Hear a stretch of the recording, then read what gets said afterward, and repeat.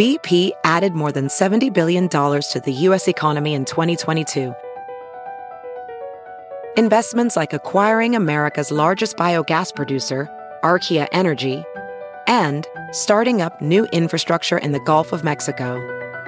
It's and, not or. See what doing both means for energy nationwide at bp.com/investing in America. Have you heard you can listen to your favorite news podcasts ad-free? Good news. With Amazon Music, you have access to the largest catalog of ad-free top podcasts included with your Prime membership.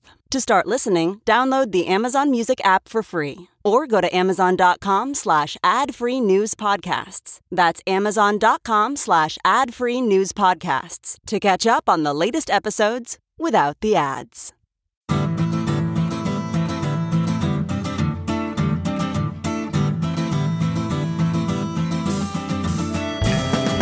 Welcome to the Sinica Podcast, a weekly discussion of current affairs in China, produced in partnership with the China Project. Subscribe to Access from the China Project to get, well, access.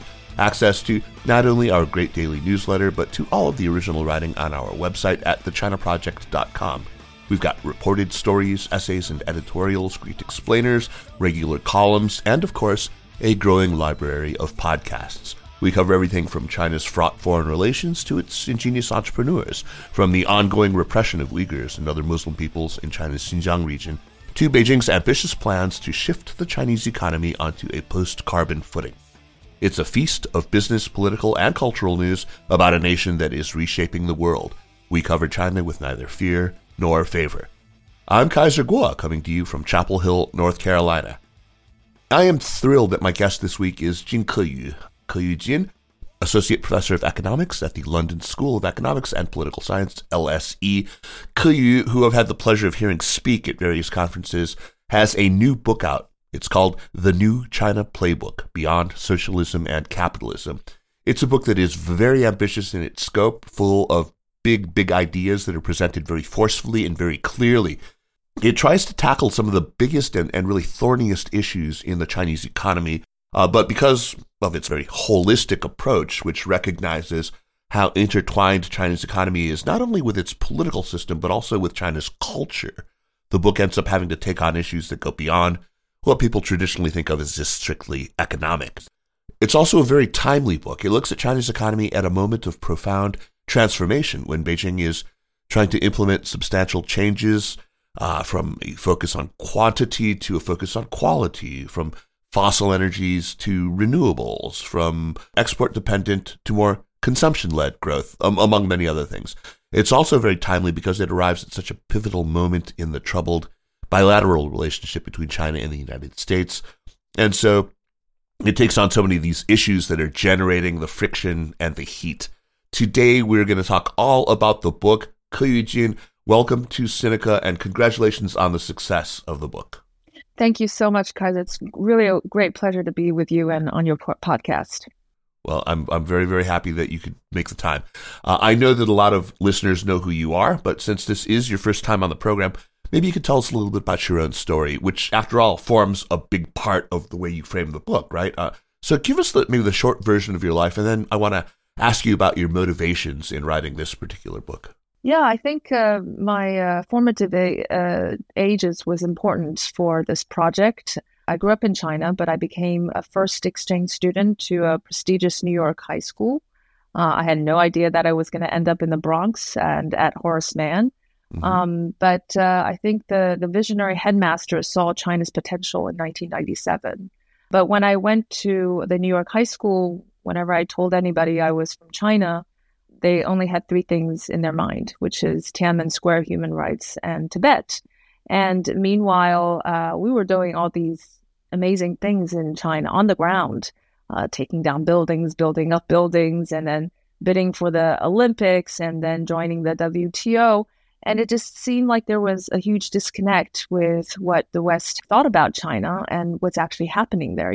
400 million people moving from the state sector to the private sector. These kind of huge transformations were happening, and China was changing every year. And then by the time I graduated from college in the U.S., people, my friends, my American friends, wanted to move to China.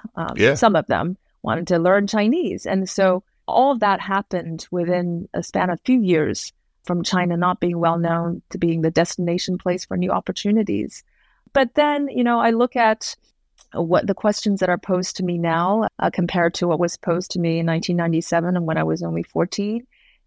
They're pretty much the same in many on the broad strokes, And I think this is one of the reasons we might be getting China more wrong than we get it right if we keep on focusing on only a set of issues. I'm not saying they're not important issues, but a narrow set of issues while losing sight of this mega country of complexity and their own way of doing things. And I think outside of China, especially in the West, I can't say for the whole of the world, because I think apart from the West, there are lots of countries that understand that there's more than one model, one economic, political economy model that can work, and especially work for development. Right. But I think that in the West, we have one lens, one model, and we make judgments based on that perspective. And that's why we keep getting China wrong. And I think now it's the time where we need to get it more right than wrong and reduce the miscommunication, because it's becoming one of the most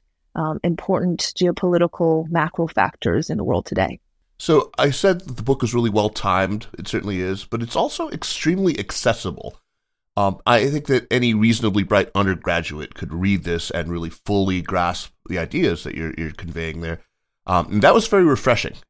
So I'm wondering who the audience was that you had in mind as you wrote it. Did you hope that the book would reach policymakers or just, Aunt Myrtle in Peoria?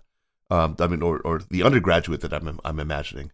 Oh, that's a great question, Kaiser. I wanted to be a more general public book. However, I had a challenge because there's been a wealth of scholarly works that have been remarkable on the Chinese economy, and I wanted to integrate that into the book and give it more substance and depth, because I think what we're lacking in some of these discussions is the data, the evidence, the systematic evidence, not just anecdotes.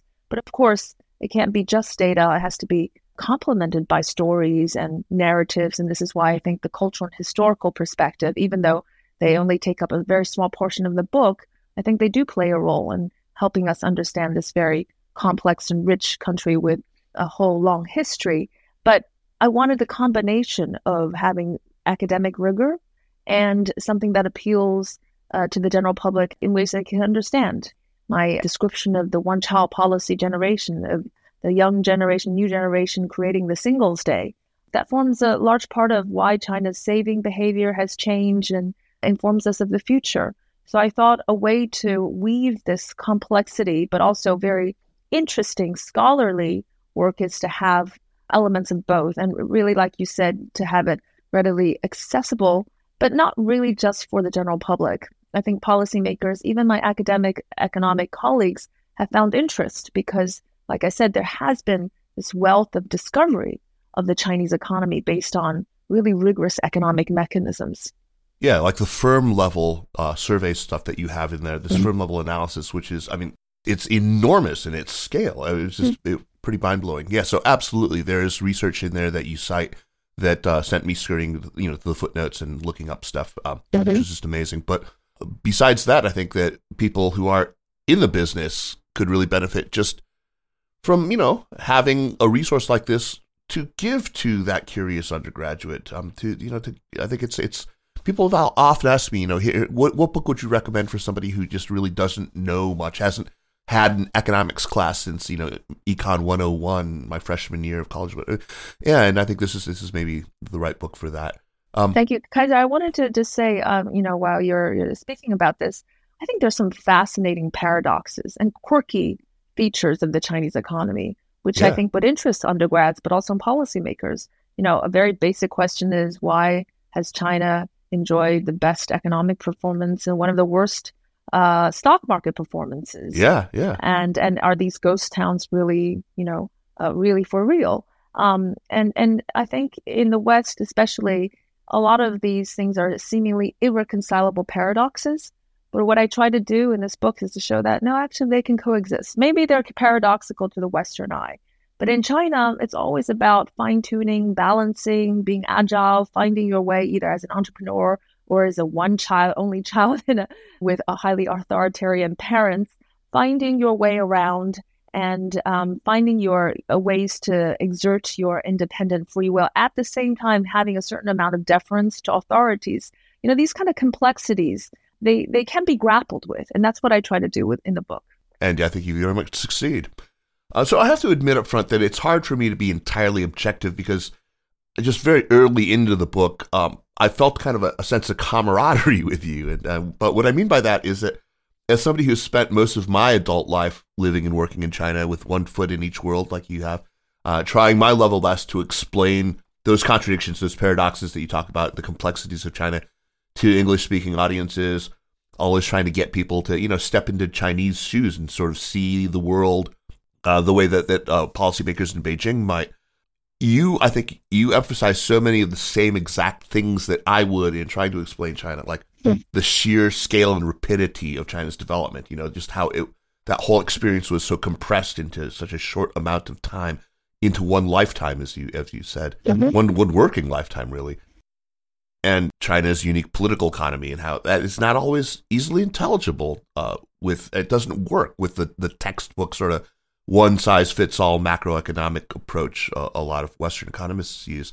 And we'll get into all these things, but there is another sense in which I feel a camaraderie with you, and that is that while occasionally I get attacked for being too pro-Western or too critical of Beijing, I'd say that probably like you, most of the time I get criticized, it's from the other side. I'm too empathetic, or indeed I'm an apologist.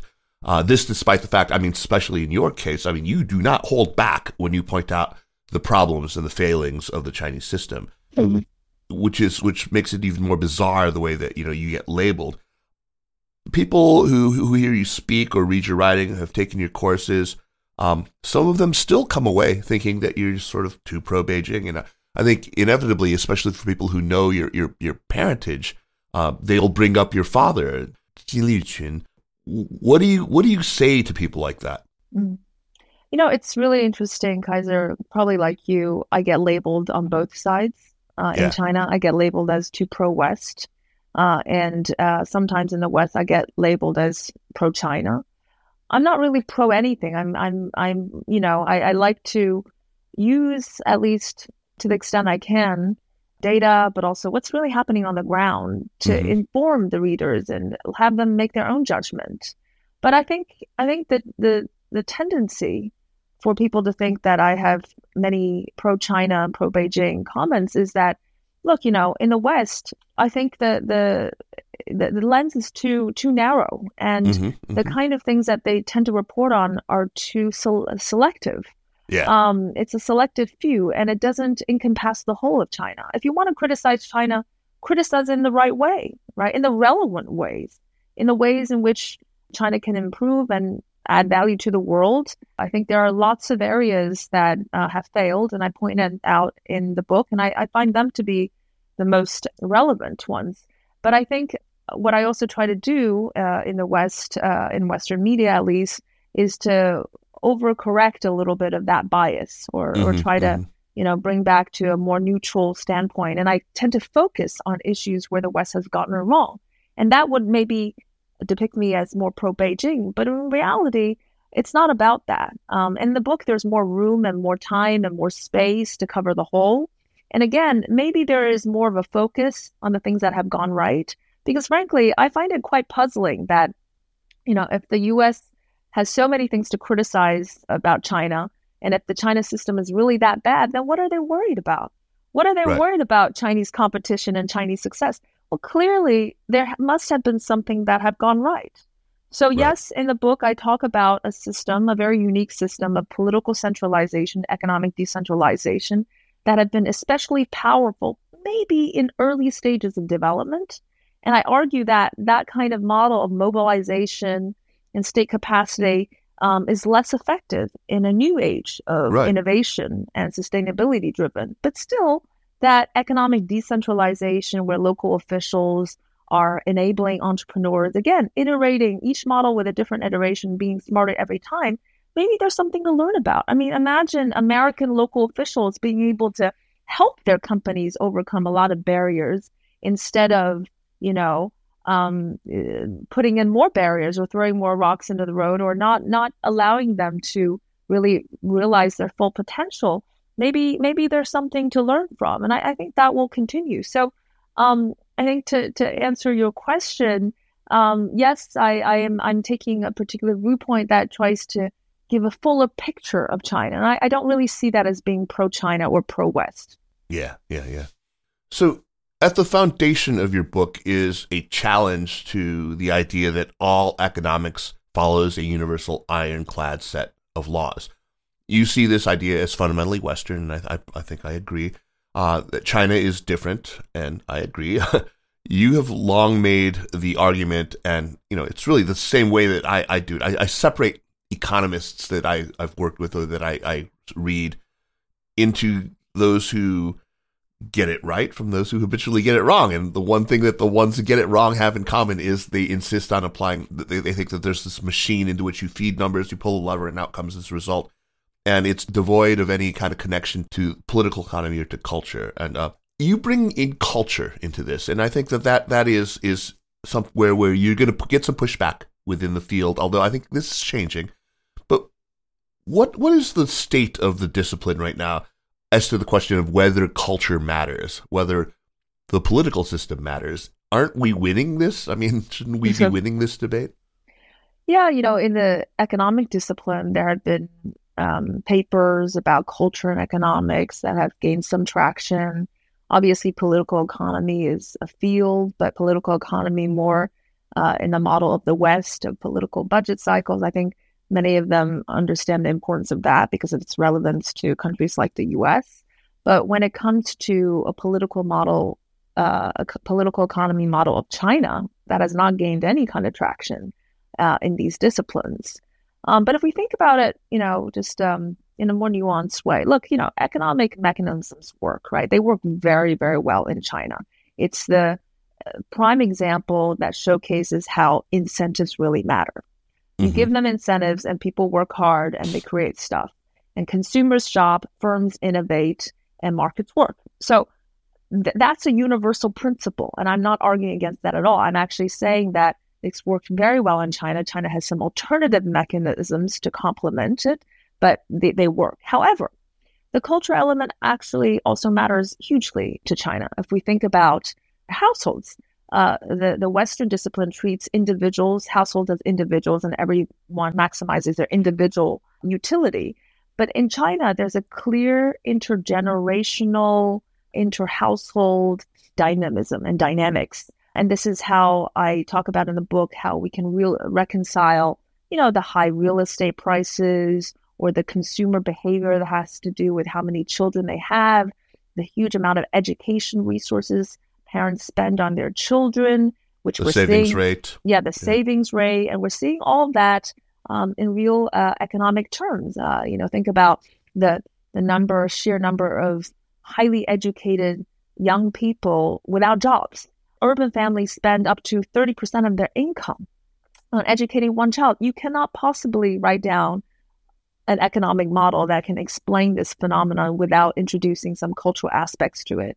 And it could still be in the discipline of economics. You can just incorporate these elements.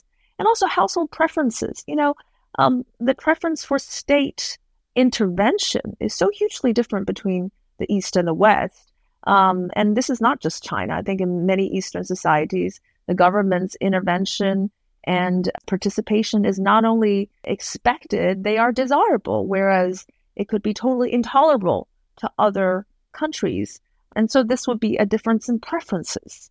And we tend in economics to assume exogenous preferences. But now, it's slightly digressing, but AI can actually manipulate our preferences. All of that should be taken into account of these models. And then if you talk about firms, yes, firms maximize their profits, but they all have to balance the relationship with local officials, and they have to, kind of deal with all these macro environmental factors that are not incorporated in the model and that can become very prominent in the Chinese economy, even if they're not in the U.S. So to answer your question about the discipline, the Western economic discipline still has three models, let's say, in macro. And it's really hard to reinvent something or come up with new features that become mainstream. But we're doing our part. So many of our research papers, my research papers, have to do with China and the world. But again, using their mainstream models, incorporate something new. And I think it does a pretty okay job. So I think the discipline is open to understanding China better because it is a very unique phenomenon. But again, our hands are very tied. So this is why I joined the book, because I can be a little bit looser and be more creative in the process. So, Keyu, I can easily imagine somebody just who would accept these claims that you make about households and firms and culture. You know, that culture is a major factor in economic decision-making and economic behavior. But then that same person not being willing to follow you further into claims about culture and politics. Because, you know, you do say that China's national conditions, its culture, make it better suited to its particular system of government. I'm sure you're going to get pushback, or if you haven't already, on that claim. I mean, you doubtless recall that in the 1990s, during the ascendancy of the Five Tigers, there was this whole discourse. You were very little at the time, but I remember this, around, you know, Singapore's Lee Kuan Yew and other people about Asian values. And you know, I think it's fair to say that at least in the Anglosphere, in Western discourse, the critics of that idea won out. And, you know, Asian values became something of a punchline, right? And this isn't surprising given the kind of end of history triumphalism that was in the air at that time in the 90s. But is it time for us to renew that debate? Do you think there might be maybe more receptivity to this idea now that we have this example of China? And maybe if it were presented in a way that was just less reductionist, less essentialist than the sweeping claims that we saw in the 90s?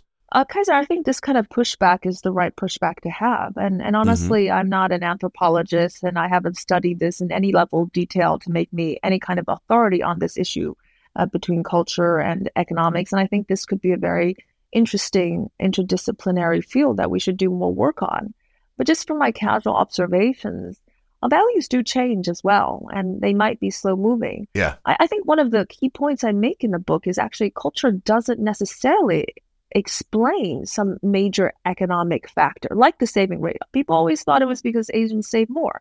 Well, I go into careful detail as to why that was not the primary fundamental factor explaining Chinese saving rate, because it's very slow moving. Values, cultural values don't change that much, whereas economic conditions do. And we tend to exploit that as economists to identify some causal relationships. But I think values can change over time. And if we're talking about a 30, 40-year horizon, I think, and new generational shifts, I think they do. If you look at the Chinese new generation, again, a theme in the book, their values have changed. They borrow and they like to consume and they like lifestyle so utterly incomprehensible to their parents. I can tell you that as an example myself. And, the parents' generation went through the Cultural Revolution and the Great Famine and the vicissitudes that China has gone over, and a huge amount of turmoil. They're inevitably risk averse, very pragmatic. And the new generation are inventing their own new local life, even though they're facing their own challenges with unemployment, etc. But still, their outlook on the world, on their own future, are very different. And as surveys show, their values converge more with the new generations in other parts of the world than the other generations. So yes, WTO has not made China want to have an electoral democracy. But the new generation care about social issues like inequality to animal rights in Africa, and they care about diversity. They're seeking ways to exert their individualism and embrace identities in their communities. This is not at all what the previous generation were interested in doing. That's right. So I think there could be a convergence of universal values, and I do fundamentally believe that there are universal values. I guess my point about the cultural aspect is, I think the most dominant macroeconomic phenomenon are not so much explained by culture per se, but I think there are the kind of quirky aspects of the Chinese economy, the things that we don't understand or we're easy to brush aside and have a reductionist view, could have a cultural element to that. But we should watch for more convergence and really take advantage of that positive force of the new generation, where they think about collaboration and they think about, the environment and all these things. I think it's a good bridge between China and the rest of the world. Absolutely. Yeah, and I do want to emphasize to the listeners that this whole theme of generational change is one of the leitmotifs that runs through the entire book. It's a really, really interesting one. That generation that you came up in, I'm from the Liuling Ho, the Gen X of China, or the late boomers of China. The millennials and then the Gen Z, they're very different creatures. They didn't know the privation and the hardship. They saw it, but they didn't experience it at close quarters. They have known all that meteoric growth. One friend of mine once described them as equal parts entitlement and empowerment, which is kind of I thought exactly. That sounded right to me. Yeah. So I think you should, anyone who reads this book, I think will get a good idea of what to expect in the next decade as people who came up, in your generation now kind of take over. Yeah, Kaiser, if I can add also, I mentioned some of the economic trends of the new generation that any company that wants to do in business in China needs to understand thoroughly, right? But it would be really interesting to see what their political outlook is. Again, to your point, I'm happy to receive pushback on this cultural, historical element. I don't take any of these things as hard set or unchangeable. I think there is some very important globalization force, even though I think there's a lot of superficial globalization convergence in terms of what we wear, what we like to eat, and in terms of travel. But I still believe that these kind of values can be challenged, and smart, young, bright Chinese generation will start to question the status quo. Absolutely. And question, is this the right system? Is this centered around the right kind of mission? Do they subscribe to that? I think they will start to question. But I still have to say, it's not obvious that they will look at the West and look at democracies transposed on other soil and find that as paragons of success or inspiration, right? Right. It hasn't really served them as paragons of inspiration. So I'm not saying that this kind of political system or political economy system, although lots to improve, are the ones that will and most likely stay. I'm not arguing for that, but it's also like, well, first of all, how much appetite do they have for radical overhauls and turmoil? I think the current generation Chinese certainly do not have much appetite for turmoil and instability. No, indeed. Yeah. Maybe the new generation, have a different way of thinking about that. But a radical overhaul to become what? It's not like they can look around the world and say, okay, that's an obvious alternative. So, right. Yeah, no, absolutely. Yeah, I think that part of the problem with the way that the cultural argument used to be framed, the Asian values framing of it, was they kind of posited these eternal, unchanging Asian values, which is just nonsense. It's patent nonsense. Exactly. And of course it deserved to be, yeah. But, if you think, I think in terms of, gravity or inertia, right? Culture, history, it kind of, it limits the rate of change possible in an amount of time, but it doesn't make change either impossible or not desirable. And like you, I do believe that, there is a set of values toward which we should all be moving and toward which every Chinese person I know wants eventually to move. Of course, everyone wants a society that is more, deliberative and participatory and responsive and, plural. Yeah. Anyway. All that. Anyway, let's get to the heart of the book, which I think maybe is the key to understanding Chinese political economy and how it functions. And that is what you call the mayor economy. This is not your coinage, I don't think, but no. I couldn't find who first started calling it the mayor economy. I've just been hearing it in China, and who knows where it came from originally. Is it just 市场经济, or was exactly, it? 市场经济. So I guess it was coined in Chinese first and then translated into English. Well, always. All the creative coinage is always in China first. So don't say that Chinese people are not creative or inventive. They are. They really are. Exactly. It's a big topic, of course, but it's really so central to your argument that maybe it's worth explaining at some length. So how would you explain what the mayor economy is, and what are its pros and cons? Well, people tend to think about China as having a very centralized approach with a very dominant state, but I'd say that that would be true for political centralization, whereas the economic model is highly decentralized. There's actually a lot of autonomy passed down to the local officials. Like, we call them mayors, but they could be provincial governors or party secretaries or village chiefs, if you will. These local cadres actually, from the very beginning, 40 years ago, started the reforms from breaking rules. And it was very interesting that where one region had a success as a pilot case, it would be rolled out around the country. And that was a very smart way of doing things. If there was a failure, then it wouldn't be spread out. But if there was a success, it could be modeled on. And I think they have been critical in contributing to this remarkable economic rise, because we have to remember China was an immature economy with lots of institutional deficiencies. So how do you get over this, rule of law problem, lack of markets, no supply chains? Well, the local government was an essential force enacting it quickly.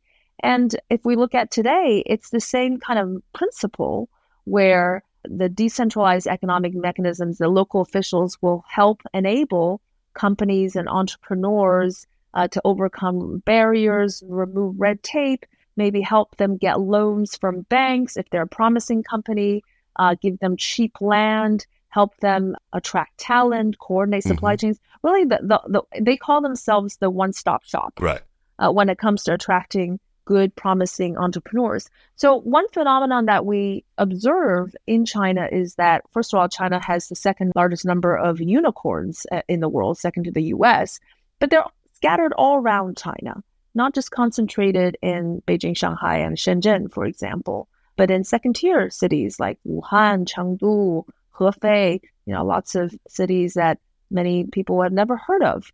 And these very, very entrepreneurial local officials will create things like global quantum avenues in Hefei, or support these top EV companies or autonomous vehicle companies, really the whole lot.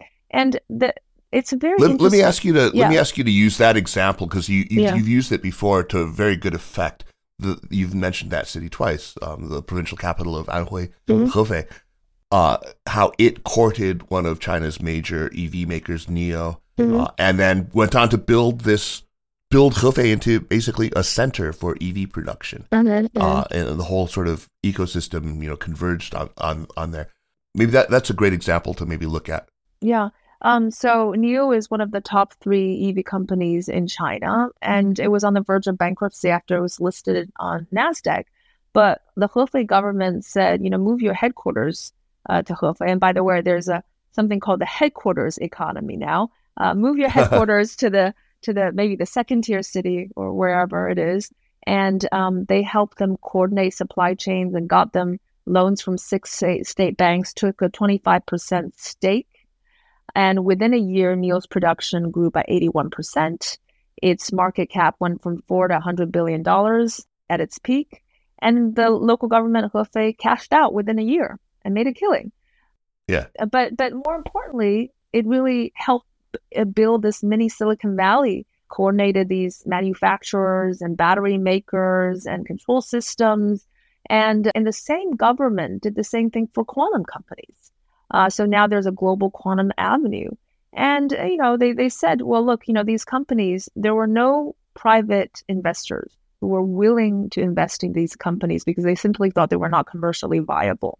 And look at what happened. The same government actually decided not to invest in the domestic subway system. I'm not sure that was the right thing to do, but instead use the funds to stake a LCD display company that now has taken over Samsung as the world's best.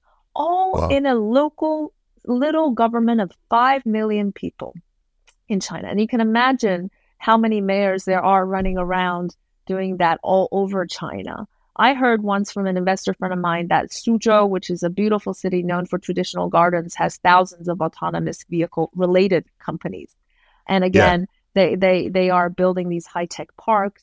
And so I think that, this is a very vibrant, dynamic, very interesting but also complex interplay between government officials and entrepreneurs. And some people would ask, okay, so what's in it for the local officials, right? Why are they doing this? Why are they helping the companies? And so this comes back to the unique political economy condition of China. So these local officials all want to be promoted, and they want to be promoted to the higher run and potentially the central government in China. Mind you that all our last leaders in the past have all been provincial heads before they've taken on leadership roles. Yeah. So that's the promotion.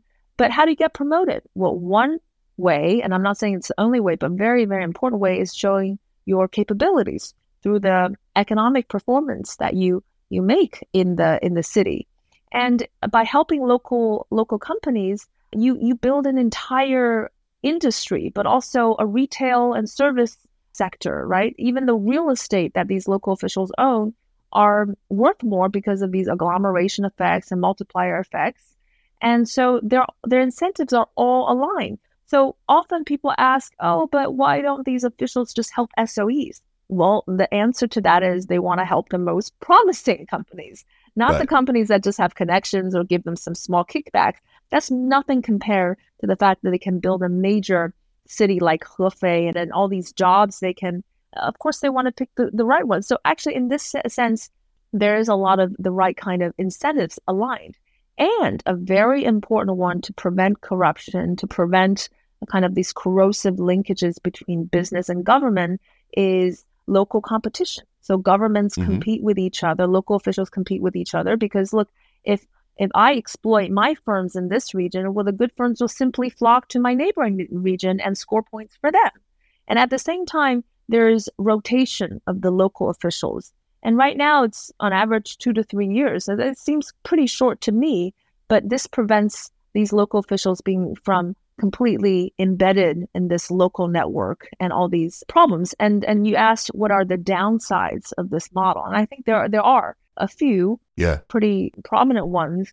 One is there's a lot of waste, inefficient investments. I mean, come on, what do local officials know about picking companies, right? So that has been the case in the past where they're throwing money at companies that simply failed. But again, this is an evolving concept and model. So the newer iterations is the local officials are working with fund managers who know better to pick the right companies, and they basically are used as a lever to raise funds, social capital to invest in these promising companies. They are stepping back in terms of their role in these companies. Now there are limits to how much not subsidies, but how much financial support you can give, limits to the equity amount that local officials can have. So these are iterations. But I think lastly, a very big one that we've seen on the macro level is local protectionism, right? Yeah. I want to protect my companies and I don't want any other companies from other regions who are successful to come into my region and steal their market share. So that's a really big problem that suppresses competition. And I think the government has identified that as a very big problem, the political economy model, and have come out to encourage more collaboration or build these mega areas, Tianjin, Hebei, whatever, these big agglomeration kind of regions to collaborate. But there's also the local official debt problem. So I think there are plenty. But we have to ask the question, on the whole, was it positive on the whole for China in that particular developmental stage? And I'd say absolutely. Because otherwise things wouldn't have happened so quickly, like you mentioned. But in the new era, is this still so necessary when institutions become more mature and the markets work better? I think they need to step back. So electric vehicles, they're an excellent example, as we talked about them in NIO and Hefei, but they're also an example of another major argument in your book, that the power of the state in combination with the power of private enterprise can really kind of drive China's success by allowing system-wide changes to be implemented very quickly. So we saw that EVs, went overnight from China is now not only the biggest consumer, but also the biggest producer of EVs. And that wouldn't have happened but for very forceful government intervention. Can you talk a little bit about that, about where you see, China's ability to wield the heft of state power in to affect changes in the macroeconomy. Mhm. Yeah, China's state power is quite unique. And I would say the state power or the state capacity lies in its ability to mobilize national resources very quickly, its ability to allocate resources, but also I put there allocate losses as well. It's not all pretty, right? Oh, no. Whoever has to lose. And that's just the end of it, right? And, you can say that's effective and expedient, and I think it does achieve that purpose, but it's also potentially also unfair. And in the resources that it controls, the land and the licenses and the keys to pretty much everything. So it is pretty unique. But the EV is a good example because the Chinese state rolled out 4 million EV chargers around the country. In the US, There are 140,000.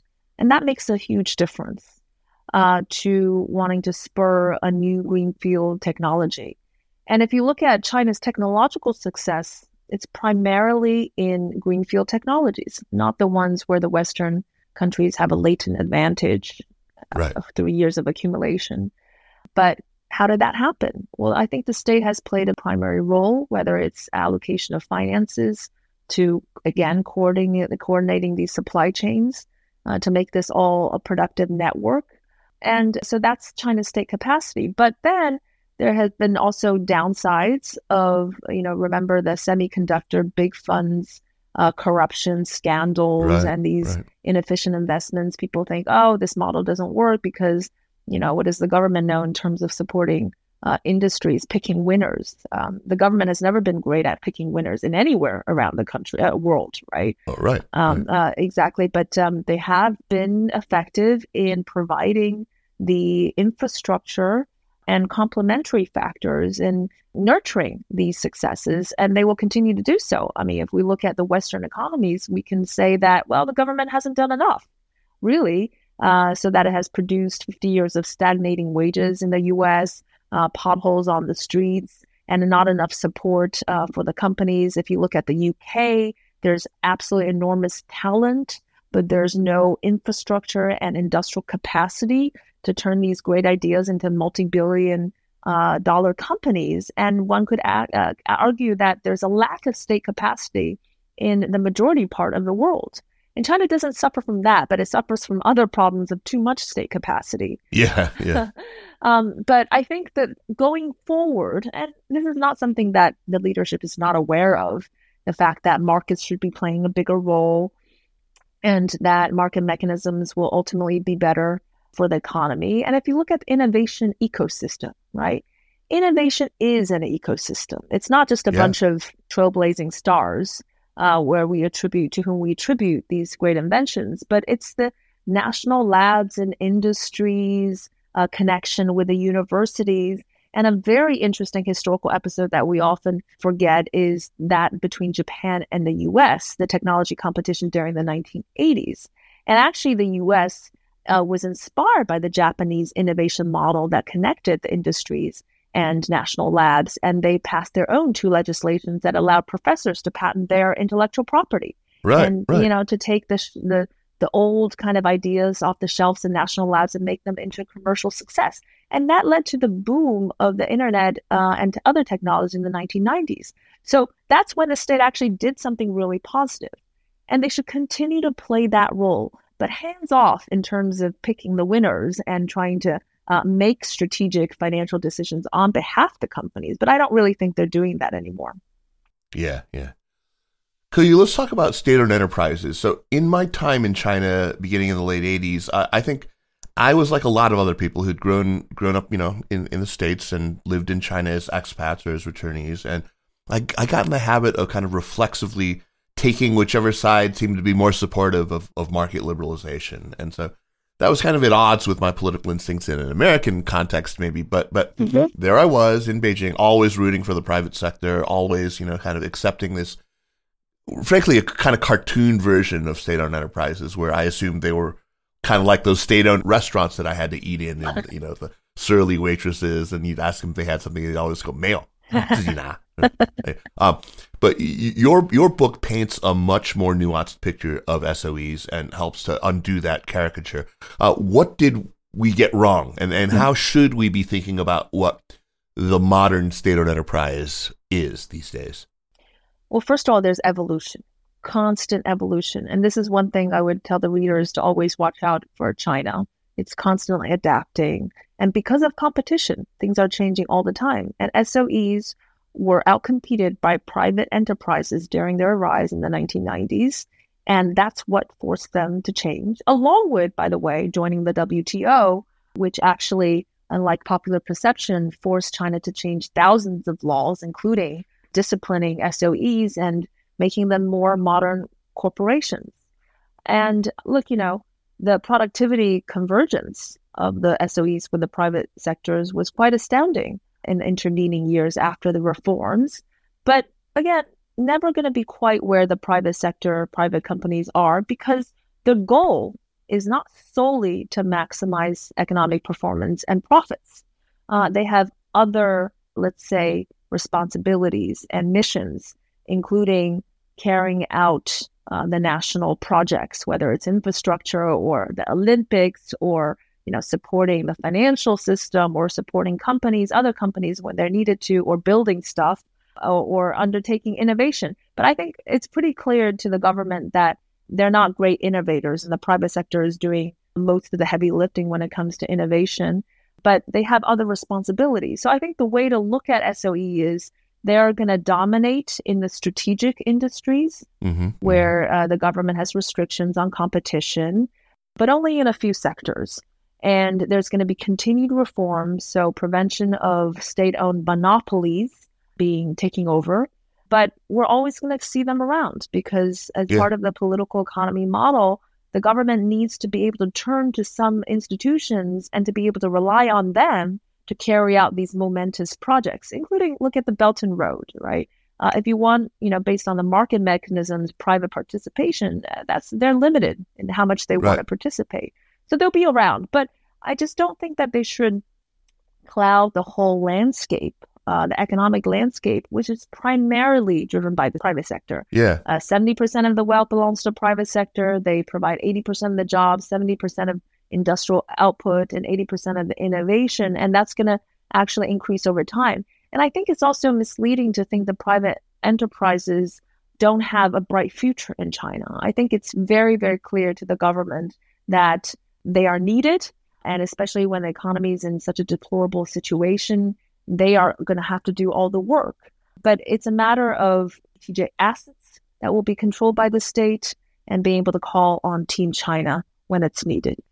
So part of what they need to do, what SOEs need to do in dire economic times, is they have a responsibility, kind of social welfare and job preservation. And I mean, I've heard it argued that when Beijing props up these SOEs, we shouldn't just think of it as throwing good money after bad and creating gigantic NPL problems. But we should imagine this as sort of state-directed lending by state-owned banks to state-owned enterprises to ensure social stability, to prevent massive unemployment and to keep these families alive. Exactly. And there's also been a lot of consolidation, right? There have been lots of market consolidation driving out the smaller, poor-performing SOEs and reducing some of this unnecessary competition or monopoly power. But it's all evolving and changing. But they're not going to disappear. So I mentioned just now bank lending. Let's talk about China's financial system. I guess I would point to anyone who suspects you of being too rosy about China to definitely read that chapter as a corrective. There are a few topics that you address in that chapter, and I want to highlight just a couple of these things. But first of all, you mentioned early on in our conversation about the disparity between China's, quite robust overall GDP growth and its awful stock market. I think you said somewhere in the book that if you had invested $1 in the stock market like 20 years ago, you'd have $1 today. Yeah, a $1 back, nothing. Yeah, yay. Which feels a little like my portfolio sometimes. But anyway, but let's talk about what the reason is for that. I mean, I know, for example, that it's just totally dominated by retail investors, right? And that's why the betas are so large. Why you have these gigantic swings, why you have to have these circuit breaker mechanisms. Because if you didn't, the swings would be even crazier, right? I mean, it's...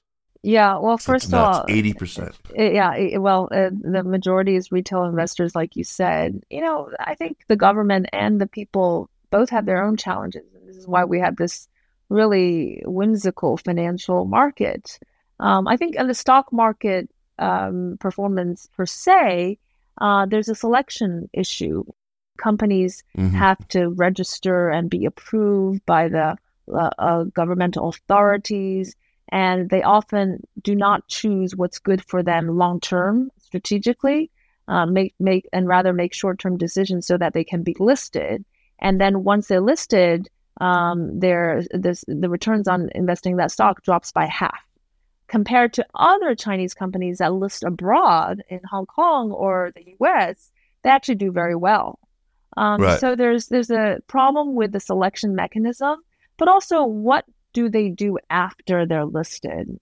Chinese corporations, and I'm not saying that's not changing, but over the period we're talking about, they were doing crazy investments, right? They were, pharmaceutical companies were buying golf courses and buying EV cars. I don't know. They're just using that to either lend to their friends or partners, or lavishly spending on things that are not related to their core business. So there's a real corporate governance issue also, which is making these returns look very poor. But also coming back to the household and the government side, I think there is a paradox. The government wants to protect the retail households. Mm-hmm. So by protecting them, they try to control the stock market. How do you control a stock market? It's like pushing on a spring. The more you try to push on it, the more it bounces around. That kind of volatility is often created by the very goal to suppress volatility, like the circuit mechanisms that you mentioned, or trying to stop the stock market from overheating or cooling, asking Team China to buy up these stocks. All these, what it does is that it doesn't really help the retail investors. They never learn. They need to learn about long-termism. They need to be punished financially for these speculative investments. And because the Chinese government don't want them to suffer in the short term, they always try to put these kind of they implement these interventions that make things a lot worse. And so it's kind of a big paradox. So I think the financial system is where all the chaos is really. And if you think about the shadow banking system and all this lending, the thing is, for every action, there's a reaction. So government puts in a policy, there's always going to be somebody else trying to make money out of that restriction or try to get around it. So some of these specific mechanisms that are aimed to protect the market, lots of arbitrageurs are making money to the point that it's so ridiculous that some people actually go between Hong Kong and Shenzhen, carry actual cash to every day that they can make money. So there are lots of these quirks that are explained by the government interventions in the financial system. I want to get into shadow banking in just a bit, but I want to talk first about real estate. I think anyone who is even glancingly familiar with China's economy knows how utterly dependent local governments are on local land sales, and how, in general, how incredibly dependent China's overall economy is on the real estate sector. We are all aware that this can be, and in the past has certainly been, a source of potential danger. Help us to right-size this and help us to understand what's going on with the real estate market, because on the one hand, you have just so many resemblances to the 2000s in the United States when you had this crazy asset bubble, just out of the global financial crisis and the Great Recession. But, you cite a lot of reasons why you don't think the bubble will pop, or it hasn't popped so far. So help us to understand. I know that's a huge question, but I'll try to answer briefly, but just look at the data and try to figure out, do we really have a massive bubble like the one we had in the US, like the one we had in Japan that led to the lost decade, the bursting of the bubble? This is a serious question, a serious issue, right? Very important. But the data doesn't suggest China has a massive bubble. In the sense, if you look at outside of the top 4 cities, income growth and property sector growth, property prices were basically aligned. It is now true that in Beijing, Shanghai, Shenzhen, these cities, the housing price outgrew the income growth. But housing price is an asset price that is forward-looking. So if you actually think maybe one day Beijing and Shanghai would become the global metropolises in the world and their prices are going to be a certain level, that price is going to show up in today's prices. So that's one thing to keep in mind. It's a forward-looking element too. And maybe you can say that also these cities are national markets too. You know, no matter who you are anywhere in the country, if you're somebody with money, you'll want to own property. I mean, we had Brexit and London prices are still that high, right? So whatever the reason, it could be, it's a forward-looking. You can say that maybe these purchasers were too optimistic about their outlook, but there is no evidence of a massive bubble, and certainly no evidence of a massive bubble popping. Even if we look at the recent events in the property sector, yes, volumes have contracted, investments have contracted, prices haven't really come down to the degree of 30% to 50%, as we've seen in other real estate crises. And you got to ask fundamentally why that is. And I think one thing is, if you look at the demand, I think there's still pent-up demand. First of all, urbanization is a little more than halfway done, and everybody wants to have an apartment in the city. That's just how Chinese people are. And so that's one big push. And also owning a property boosts your eligibility as a bachelor or a bachelorette. You know, it can go in either direction these days. But it's a sign of status. So the renting kind of principles hasn't really still taken hold all over the nation. So, but you can also say that there's some trends that suggest that this pent-up demand is no longer going to hold. Look at the number of marriages that happened in the last year. 7.6 million only out of, 300 million millennials, new marriages, suggesting people want to delay marriages or not get married at all and not having children. So that's a negative trend on pent-up demand. But there's also, this is where the cultural elements also matter. It's an intergenerational kind of decision-making when it comes to purchasing a house. It's not just the young generation putting in their mortgages. It's like everybody's helping, right? Your parents, maybe your grandparents, your couples, your spouse's parents, all putting that money. So the affordability is also there if we think about this generational thing. So I think there are these complex mechanisms. I just want to say the bottom line is there's no huge bubble in the making, and there's no huge bubble collapsing. I'm a little bit pessimistic about the real estate sector because, it accounted, broadly speaking, for 30% of GDP. And there's now a political intent to rein in the property sector because, well, it's caused anxiety for the middle class, caused anxiety for the new generation. Who knows, maybe even explains why they're not wanting to have children, right? So all of this suggests that the future of real estate looks pretty different from what it was in the past. But I don't see this China as becoming a Japan of the 1990s. Again, not because there's a huge bursting of an overpriced real estate, which is not really the case all around the country. But there needs to be a path adjustment to a new equilibrium where demand equalizes to supply and prices readjust. And hopefully that will be smooth, that transition, so as to not cause too much chaos in the economy. But there will be a transition, but again, not a huge bursting. Also, there were not all these sophisticated, bundlings of mortgage-backed securities and credit default swaps and all these financial products that, caused Bear Stearns and then Lehman to collapse. And you point out in your book that even were there some analogous event, if Lehman or if some bank in China were distressed like that and it were a load-bearing wall that looked like its collapse might take down other walls or the whole structure, that Beijing wouldn't allow that to happen, right? This is what's different between China and a Western capital society, because, financial crisis ultimately, to some, a crisis of confidence.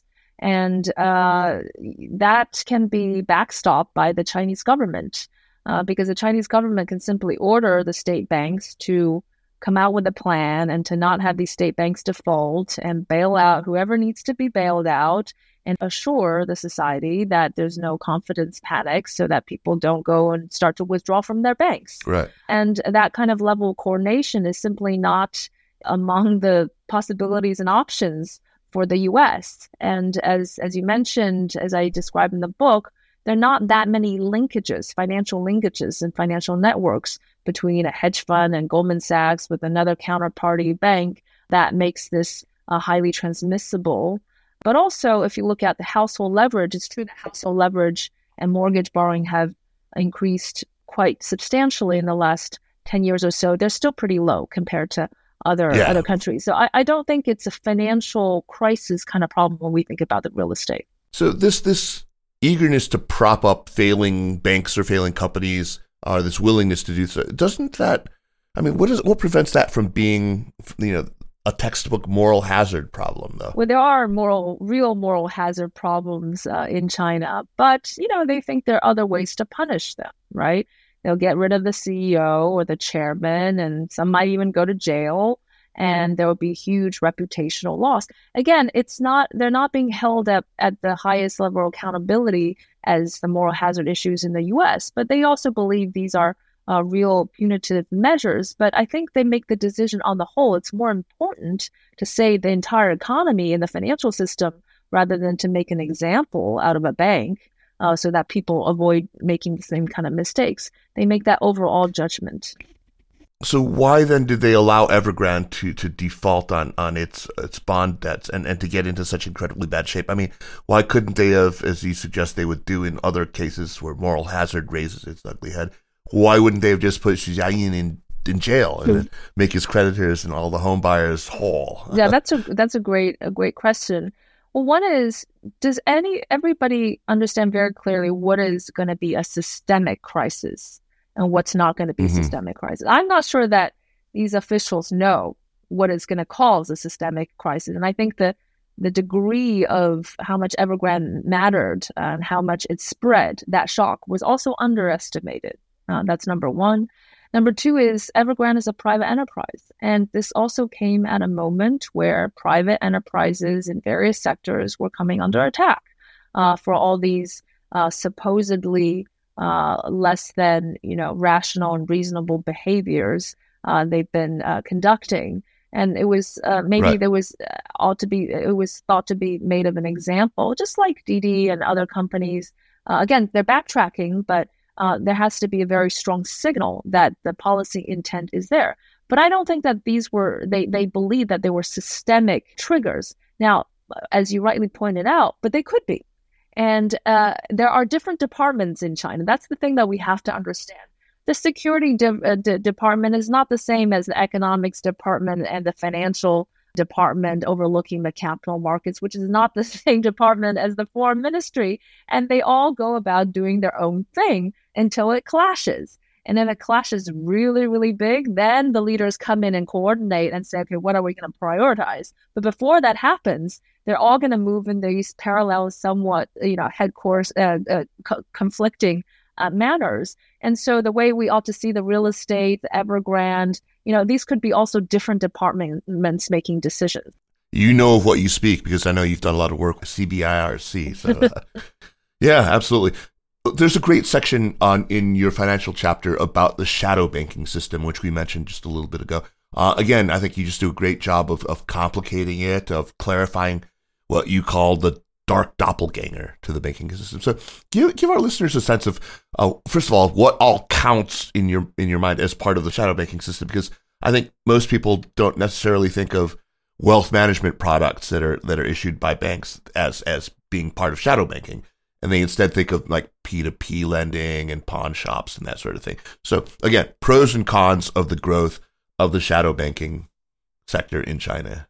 Yeah, China's shadow banking also looks a bit different from the shadow banking in the U.S. that led to the global financial crisis. Shadow banking is also much broader in China because I think the formal financial system is so dominated by the state banks that it, first of all, left little room for other players to participate. If we look at China, again, a very economically well-performing economy with not many financial institutions of all sorts, like asset management companies and insurance companies and rating agencies, all of which make a really important financial ecosystem, that's lacking.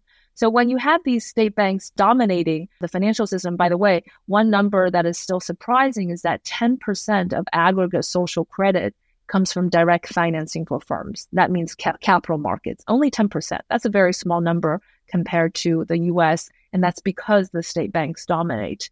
So you had lots of other players wanting to play a bigger role, and credit was a very important driving force for the economy after 2009. So you got a lot of these, let's say, other players, let's say small and medium-sized banks, the regional banks, wanting to compete with the big banks. How do they do that? How do they attract more depositors? Well, they're going to issue these, wealth management products with a supposed implicit guarantee of a certain rate that's much better than the very, very low interest rate you get as stashing your cash in the bank. And then how was that wealth management product invested? Well, it went into areas that was prohibited by the government, meaning real estate or certain kinds of infrastructure projects or things that were considered sectors that were discouraged. So you had all kinds of players. That's just coming from the regional banks. Then you had these trust companies that wanted to make more financial returns, and then they were able to garner a depositor's money and then went into high return but highly risky sectors. And then you had the depositors also to blame, right? They did not do their careful due diligence, and they went to buy products that they thought were safe. And a lot of that went into property. So you have lots of players in this game trying to overcome or trying to skirt these regulations. And that's what happens in China. The more regulations you have, the more skirting there is. Yeah. And this is directly triggered by a particular regulation on how much banks can actually lend out. These kind of restrictions led to this great blossoming of financing off balance sheet.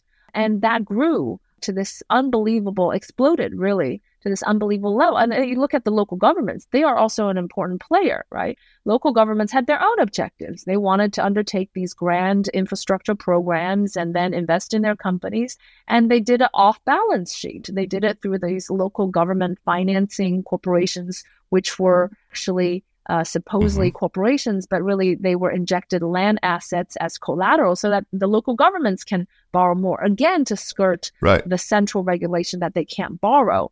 And so you have all these players participating in this hugely, as you can imagine, complex, complicated, convoluted, very exciting financial system. And even companies that were not supposed to make certain kind of investments were investing in real estate that had nothing to do with a core business.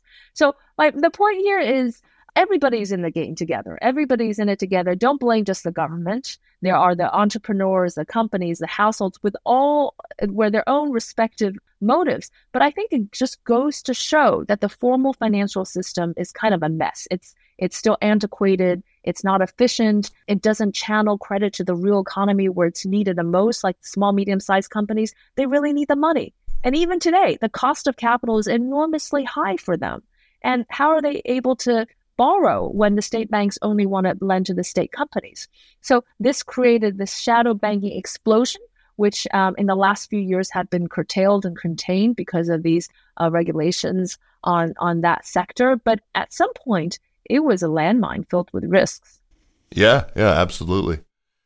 So let's step back and look at China in the global economy, which is yet another thing that your very ambitious book tackles. And I think this is a really interesting chapter. The system that you describe in China domestically, it works, as you say, because of this deep integration of the party state into the functioning of the economy. That's all well and good. But China is also a nation with deep economic ties to nearly every other country on earth. I mean, I think the overwhelming majority of countries on earth have China as their top trading partner. The problems arise because other national economies see China's state participation as an unfair advantage. And you make it clear that you perfectly understand the resentment that this breeds over state subsidies, over capacity, creating gluts of steel and other commodities, of industrial policy, preferential treatment of Chinese national champions, China's use or abuse of its designation in some forums as still a developing country. So it gets to have its cake and eat it too. A lot of resentment. Nobody expects that, you are going to be able to offer one turnkey solution to this long-standing intractable problem. But you do make some really good suggestions about what China should do. I mean, and to be clear, you place a lot of the onus very much on China, right? So what should China do to realize the problems that it's causing for other countries in the global trading system? Look, the China shock is over. It's a one-time shock and it's pretty much done. But it seems that the world is still hung up about that one-time shock that nobody can change. And I find it pointless to be arguing about what are things that were prominent in the old playbook. Now, my book is called the China Playbook to distinguish it from that and to show that there's evolution. So the industrial subsidies have subsided for the large part, almost also because local governments are there's not much money after COVID to do all these things, and they have also understood the impact of oversupply and these glut and the problems with these subsidies. So these are really no longer all that relevant. Actually, if you look at the U.S. now, there are industrial subsidies coming out. The Inflation Reduction Act, yeah. Exactly, or the CHIPS Act. And maybe they're saying, okay, maybe this thing actually does work to some degree. But I think that's very much part of the old playbook. And also in the data, you see that foreign companies, on average, systematically speaking, get more subsidies than domestic private companies. So that's also very interesting because on the whole, even though we hear about anecdotes about foreign companies being discriminated, and there are for sure examples of that, I think on the whole, local governments really wanted foreign companies to be present because of the overall positive energy and spillovers to the rest of the economy. So they were actually encouraged. But also this manipulation of exchange rates, which is no longer really the for or trade surplus, intellectual property transfers of technology. All of that, again, I would argue is stuff that happened in the past, but they're not that relevant. And if we keep on focusing on that, we're going to miss out on China again. And what I mean by that is, intellectual property protection is absolutely important. This is one of the suggestions I make. This is not only good in terms of protecting foreign companies, but this is actually really much needed in the domestic economy because right now the stealing or misappropriation is also happening among domestic companies. And how do you get China to become an innovation nation? You need to have very strong intellectual property protection. And right now, there's a comprehensive layout of the legal superstructure. But when it comes to implementation, again, that's another issue. And I want to say that, yes, there are these grandiose designs, but how is it implemented at the local level is very important. Sometimes there's a disconnect between the two. The second is, I think China has to recognize that, yes, the developing nation status, how much can you argue for that? It's no longer this developing country like other developing nations because it does have some of the leading edge technologies. Yes, it does have still 600 million people who are not middle income. But still, you have Beijing, Shanghai as rich as Seoul and other parts of the rich nations club. And you can't use, Gansu as an example that China is a developing country because there's a huge amount of heterogeneity, but the leading edge technologies are now in China. And I think this is, it's no longer needed. This trying to win every battlefield, trying to gain every advantage that China did, that's no longer necessary. You can lose some. And, it's not a bad thing to have a slower but higher quality growth, go up the value chain, and then pass some of the other parts of production onto other countries and behave more like, well, I have to say that if we look at, China's record on changing behavior after it was brought to the WTO courts and lost, it was pretty effective. And I think this is the way to go about it. Take the Chinese to court. And by the way, the U.S. violated the cases that U.S. violated in the WTO over that period was twice as high as China. So it's not as if China is the only disputed trading partner here, but take it up multilaterally. But also look forward. What is China doing right now? It's using its huge, ferocious domestic market competition to further its innovation. Government is important. There's certain kind of government support and subsidies in high tech, but that's also what China and the U.S. is doing. That's not really in the contentious areas, but make yourself stronger. The bottom line is China needs to change, but everybody has to make themselves stronger. If I look at the U.S., all the internal problems, the majority of them don't have anything to do with China, by the way. These jobs that were displaced by the Chinese, they would have been displaced by the Vietnamese or the Mexicans and others. It's just that China came too fast, too rapidly, without any preparation. And by the way, different governments reacted very differently. European governments did not at all suffer from the China shock to the degree that the U.S. did, simply because their government did more to help their workers transition. That's right. That's right. And you make that point very clearly in the book. So you've talked about how China doesn't need to win every single area. I mean, they can afford to lose some of these, but there are some areas that it refuses to lose. And we're talking about specific areas of high tech where they have suffered from export restrictions that are very key, that are the pillars of the future economy that China really wants to win.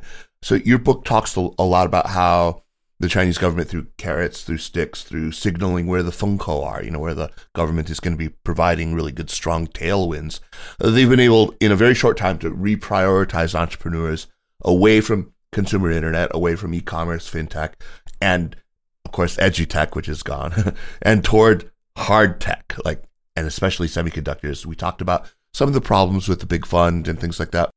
I'm not sure when you submitted your manuscripts, but I'm guessing that things have probably gotten a little worse on the export controls front since you did, especially when it comes to semiconductors, managing to bring the Dutch fully on board and the South Koreans and the Japanese. Presumably, a few months later, things have changed. So what is your assessment now of how China is faring in certain areas of very critical, strategically critical high technology, like domestic semiconductor manufacturing? And that I think the latest development is that as time goes by, China's just simply taking this as the new normal, meaning nothing's going to really surprise them that much when it comes to technology restrictions.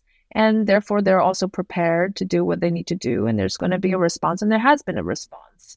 I think in the short term, of course, many companies will suffer. I think a lot of it is also psychological, of the reduced expectations of the future.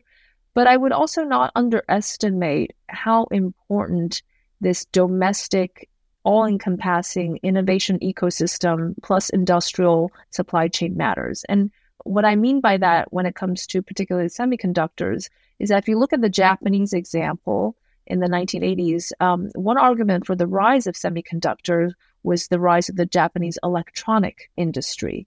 And that was the downstream clients that demanded these chips, and that very proximity and very quick feedback was very important for the rise of the semiconductors. And if you look at these downstream players in China today, we're talking about the EV car companies, autonomous vehicles, the AI companies. Again, this is a landscape of thousands and tens of thousands blossoming companies that, again, that proximity to a chip factory or chip company, as opposed to having semiconductors company all the way headquartered in the US or in Europe, I think is also an advantage. And in the longer term, so this demand, this huge redirection of demand away from American companies back to Chinese chip companies is a huge boost to these semiconductor companies. They say China imports more in terms of chips value than oil, right? All of that is now redirected to domestic suppliers. And then the second thing is, how much do these restrictions actually matter? Now, again, I'm not an industry expert, but the people I've talked to have said that China can produce these mature chips, 14 or 28 nanometers, and they are potentially sufficient for the kind of consumer products like cars, maybe not cell phones, but cars. And then when it comes to military, that's a whole different issue. But so, and it's spurring this huge, incentive to support the industry, but also coming up with alternative design features to circumvent these rules in terms of new technologies to leapfrog. And that's what many companies are also working on. So I think it's unclear what's going to happen. I certainly don't know the answer to this.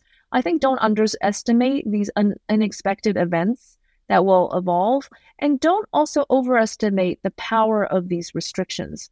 They're actually not all encompassing. From what I hear, there are lots of loopholes. It's also very restricted to a certain set of companies. Let's hope that the U.S. does not do more, because I think if it does, then it's going to affect many of its other companies as well. So it's always very painful on both sides, but it's not as restrictive as one might think. And one interesting view from the Chinese side, I think that should be emphasized is, look, if the American companies want to drop the Chinese market, it's their loss. And honestly, it's the second largest economy in the world. And really, in terms of growth, it is the bright spot, given all things into consideration. And if they want to forego this market, well, it's actually a mega loss for American companies. Keyu Jin, thank you so much for taking so much time out of your day to speak with me. I have so many more questions I would love to ask you, but I want to be mindful of your time. Let me just remind everyone once again that the book is called The New China Playbook, Beyond Socialism and Capitalism. And if you want to find out what this new China Playbook contains, because it's becoming clearer and clearer, that's just, I won't spoil too much here, leave something for you to read, but it's available wherever fine books are sold. I highly, highly recommend it. Speaking of recommendations, let us move on to recommendations. But first, a very quick reminder that the Sinica podcast is powered by the China Project. If you like Sinica, if you want us to keep bringing you great guests like Keyu Jin, then support us by becoming an Access subscriber. Besides the fabulous Daily Dispatch newsletter, which is already, a one-stop shop for China-related news, you also get access to all of our paywalled content on the China Project's website, along with, of course, access to this podcast early on Monday afternoons on the East Coast of the U.S. instead of having to wait till Thursday. So show your support, become an Access subscriber. All right, let's move on to recommendations. Keyu, what do you have for us? I love this book, starting with the title by Tony Judd, a historian, called When the Facts Change.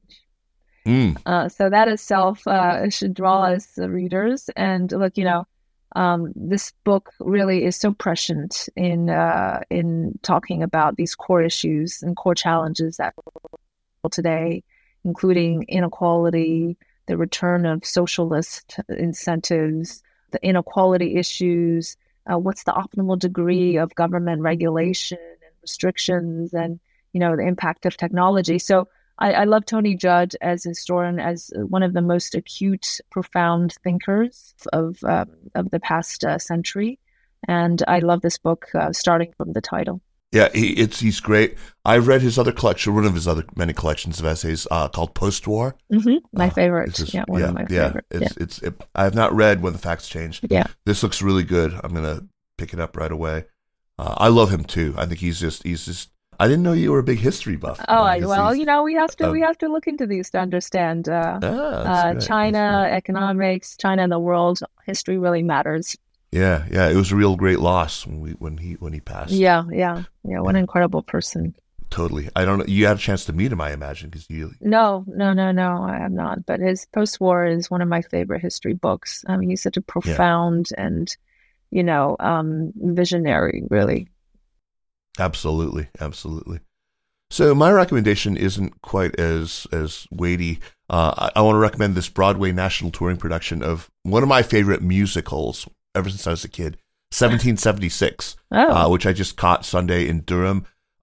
This was like something I watched again and again on VHS with my little brother when we were kids. So I flew my little brother down from New York. He's a Broadway musical producer. Wow. I just wanted to treat him to I stay with him all the time. So we went and watched it together. Both of us were just like, wow, crying the whole time. It was just, I have to go see it. I have to go see it. Yeah, you should definitely see it.